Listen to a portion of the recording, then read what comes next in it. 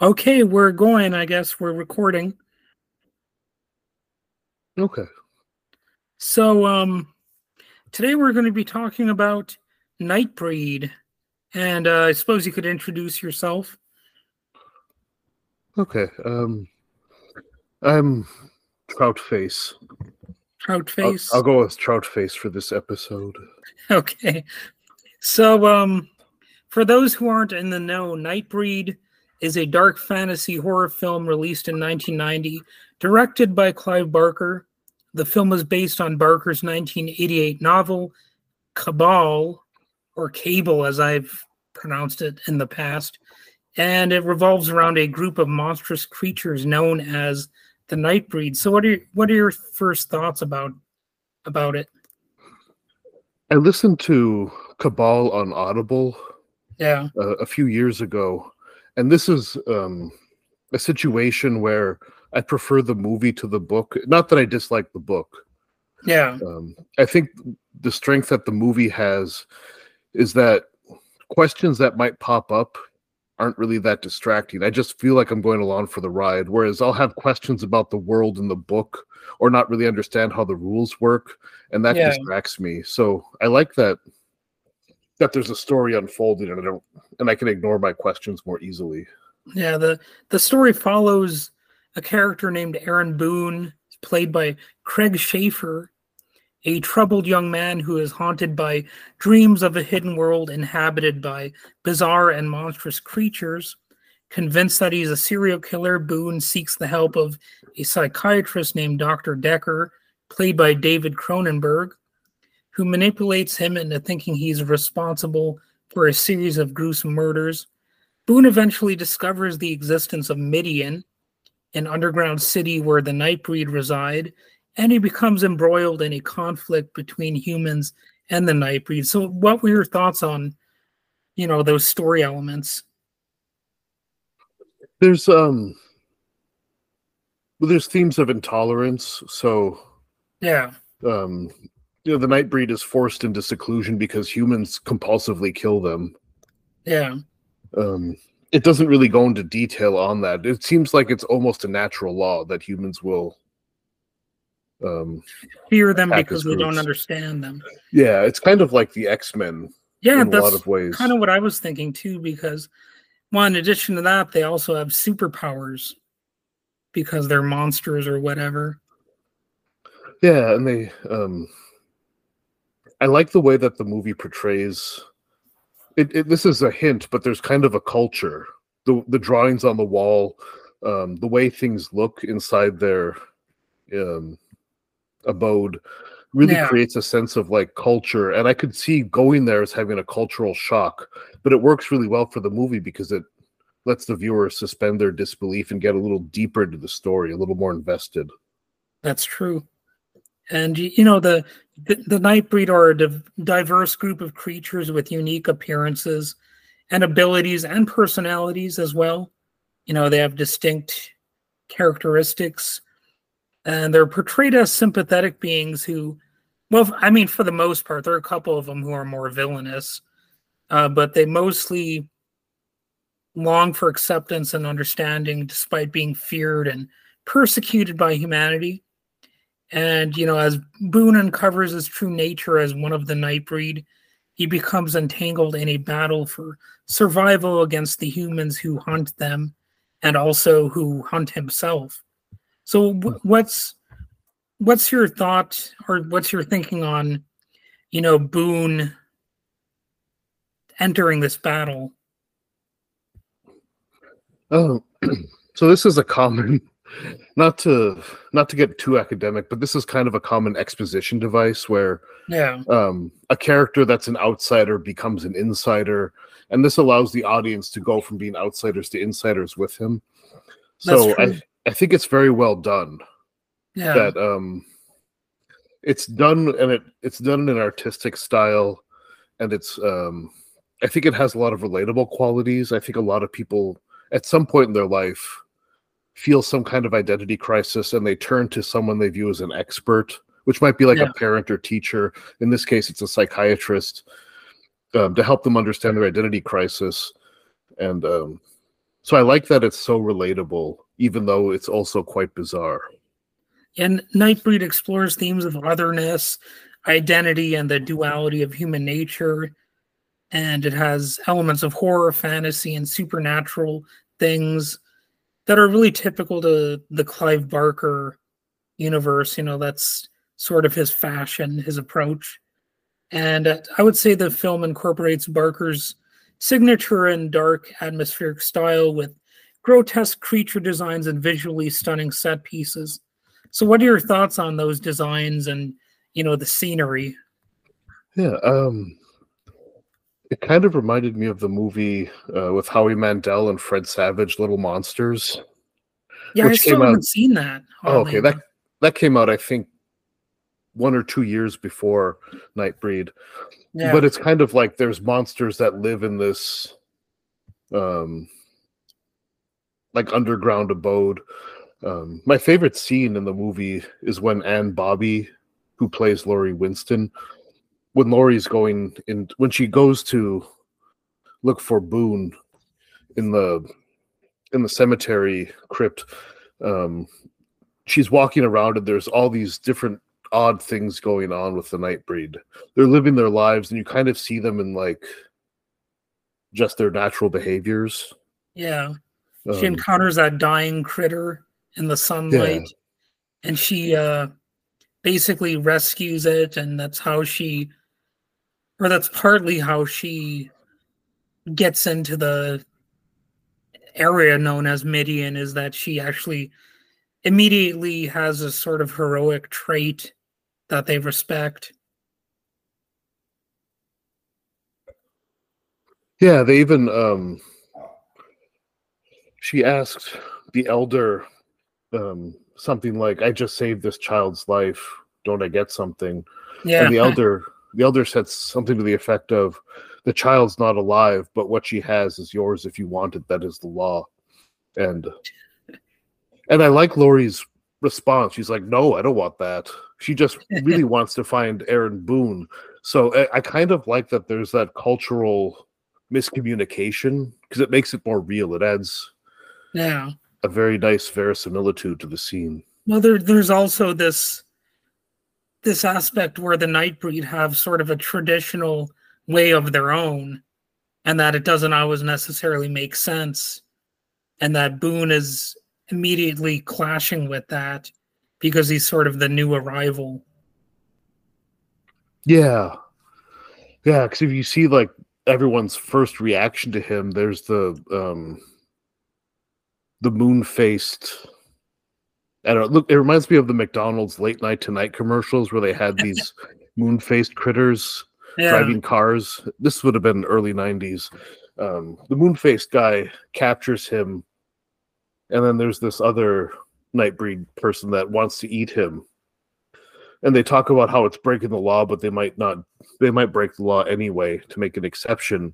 So their response, that community's response to Boone, changes so much in the movie because he basically becomes like a savior figure at the end.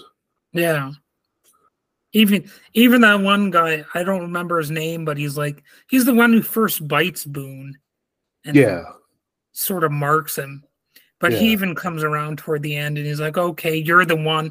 Basically, he's like the Neo character, I guess.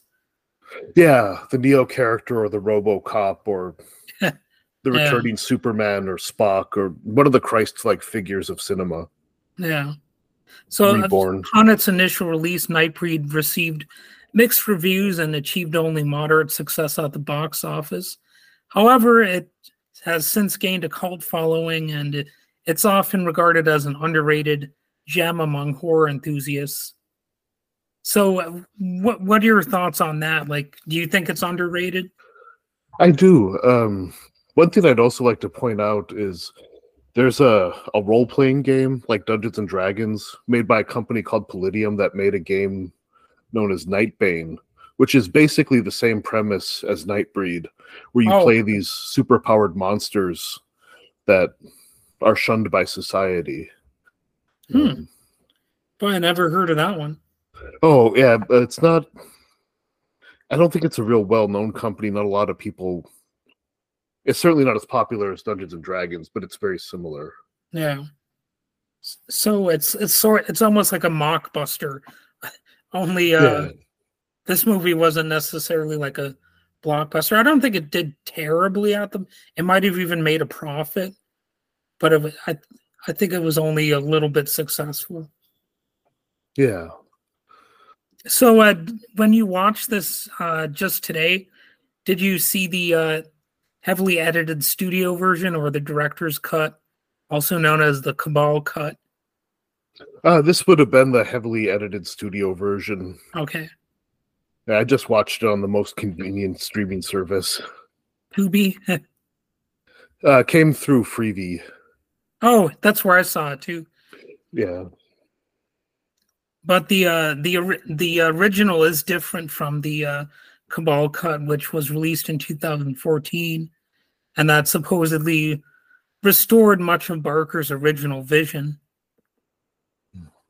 So, you mentioned the other ways in which Nightbreed has been influential, but have you any experience with the other media forms? Like apparently there's been some comic books and novels, and they all further explored the mythology and characters introduced in this story.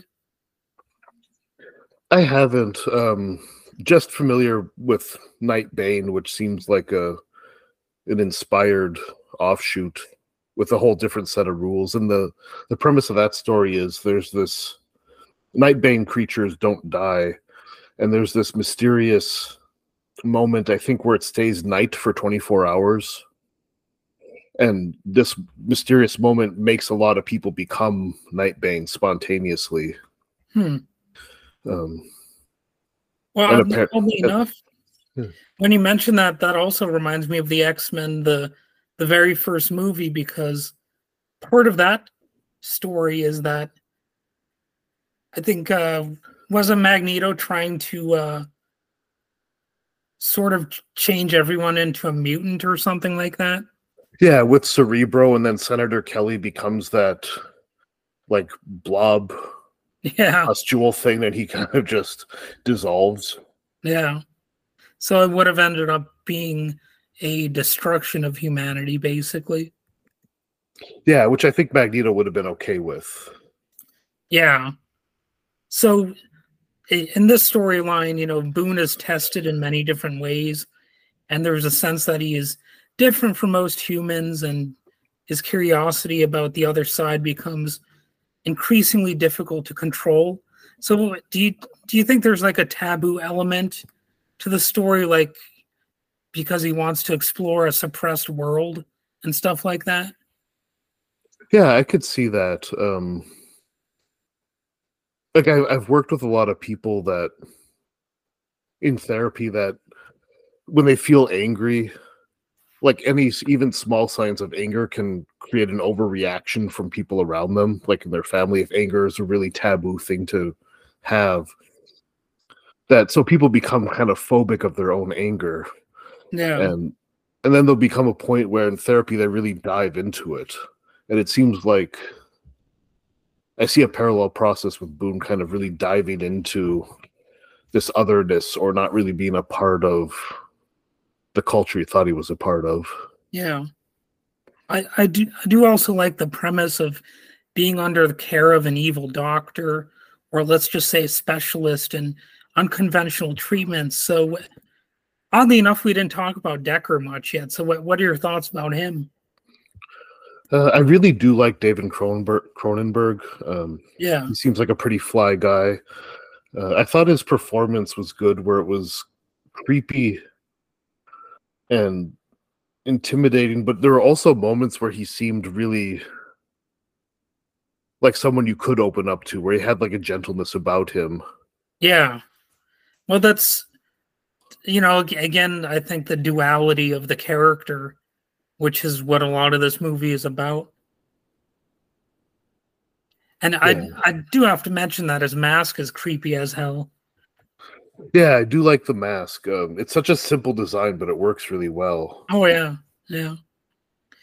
And you know, I think the actors do a pretty good job in this movie. And even in moments where it's over the top, it just kind of fits anyway. Yeah, there's this moment with Dr. Decker where he's in I think it's a gas station, Yeah. and he ties up the gas station attendant and starts interrogating him about the location of the Nightbreed. Yeah. And he asks the attendant, why do you know so much about them? And the attendant says, because I wanted to be with them, or I wanted Yeah. to be one of them. And then the attendant asks, why do you hate them so much? Did they kick you out? And I thought that was an interesting question Yeah. because Decker might not feel like he can really survive in either world, and so he wants to destroy the one he can't be a part of. Maybe. Yeah. Well, he also has this sort of rant against exterminating breeders or like killing families off or whatever. Yeah. So I think he just hates life. Yeah. But he like maybe he became a doctor to sort of justify and rationalize it, wearing a professional sort of mask. Yeah, because the world definitely reacts to you very differently if you're a doctor. Yeah.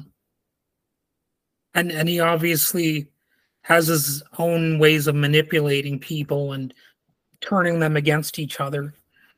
Yeah, he does use some classic narcissistic abusive techniques like gaslighting, trying to get people to doubt their own perceptions, or he does do the double bind where the options that he presents you with are both wrong or both going to lead to punishment or whatever he wants. Oh yeah, and he also gave Boone some drugs that rendered him apparently senseless, and he wanders in front of a truck and nearly gets hit and dies. There's that too. Yeah. That would be a rather unfortunate thing to have your doctor do to you. Yeah, like a chemically induced gaslighting to make you think that you're more sick than you really are, some kind of insidious, like Munchausen's. Yeah. There's also a hint of a monster falling in love sort of story here, a bit like The Fly, perhaps, because there's, the monstrous element of Boone that's developing inside of him, but he's still in love with, the character of Laurie. So I'm wondering, what are your thoughts on that? Did it remind you of like The Fly or anything like that? Yeah, I could see that. Romance with a monster.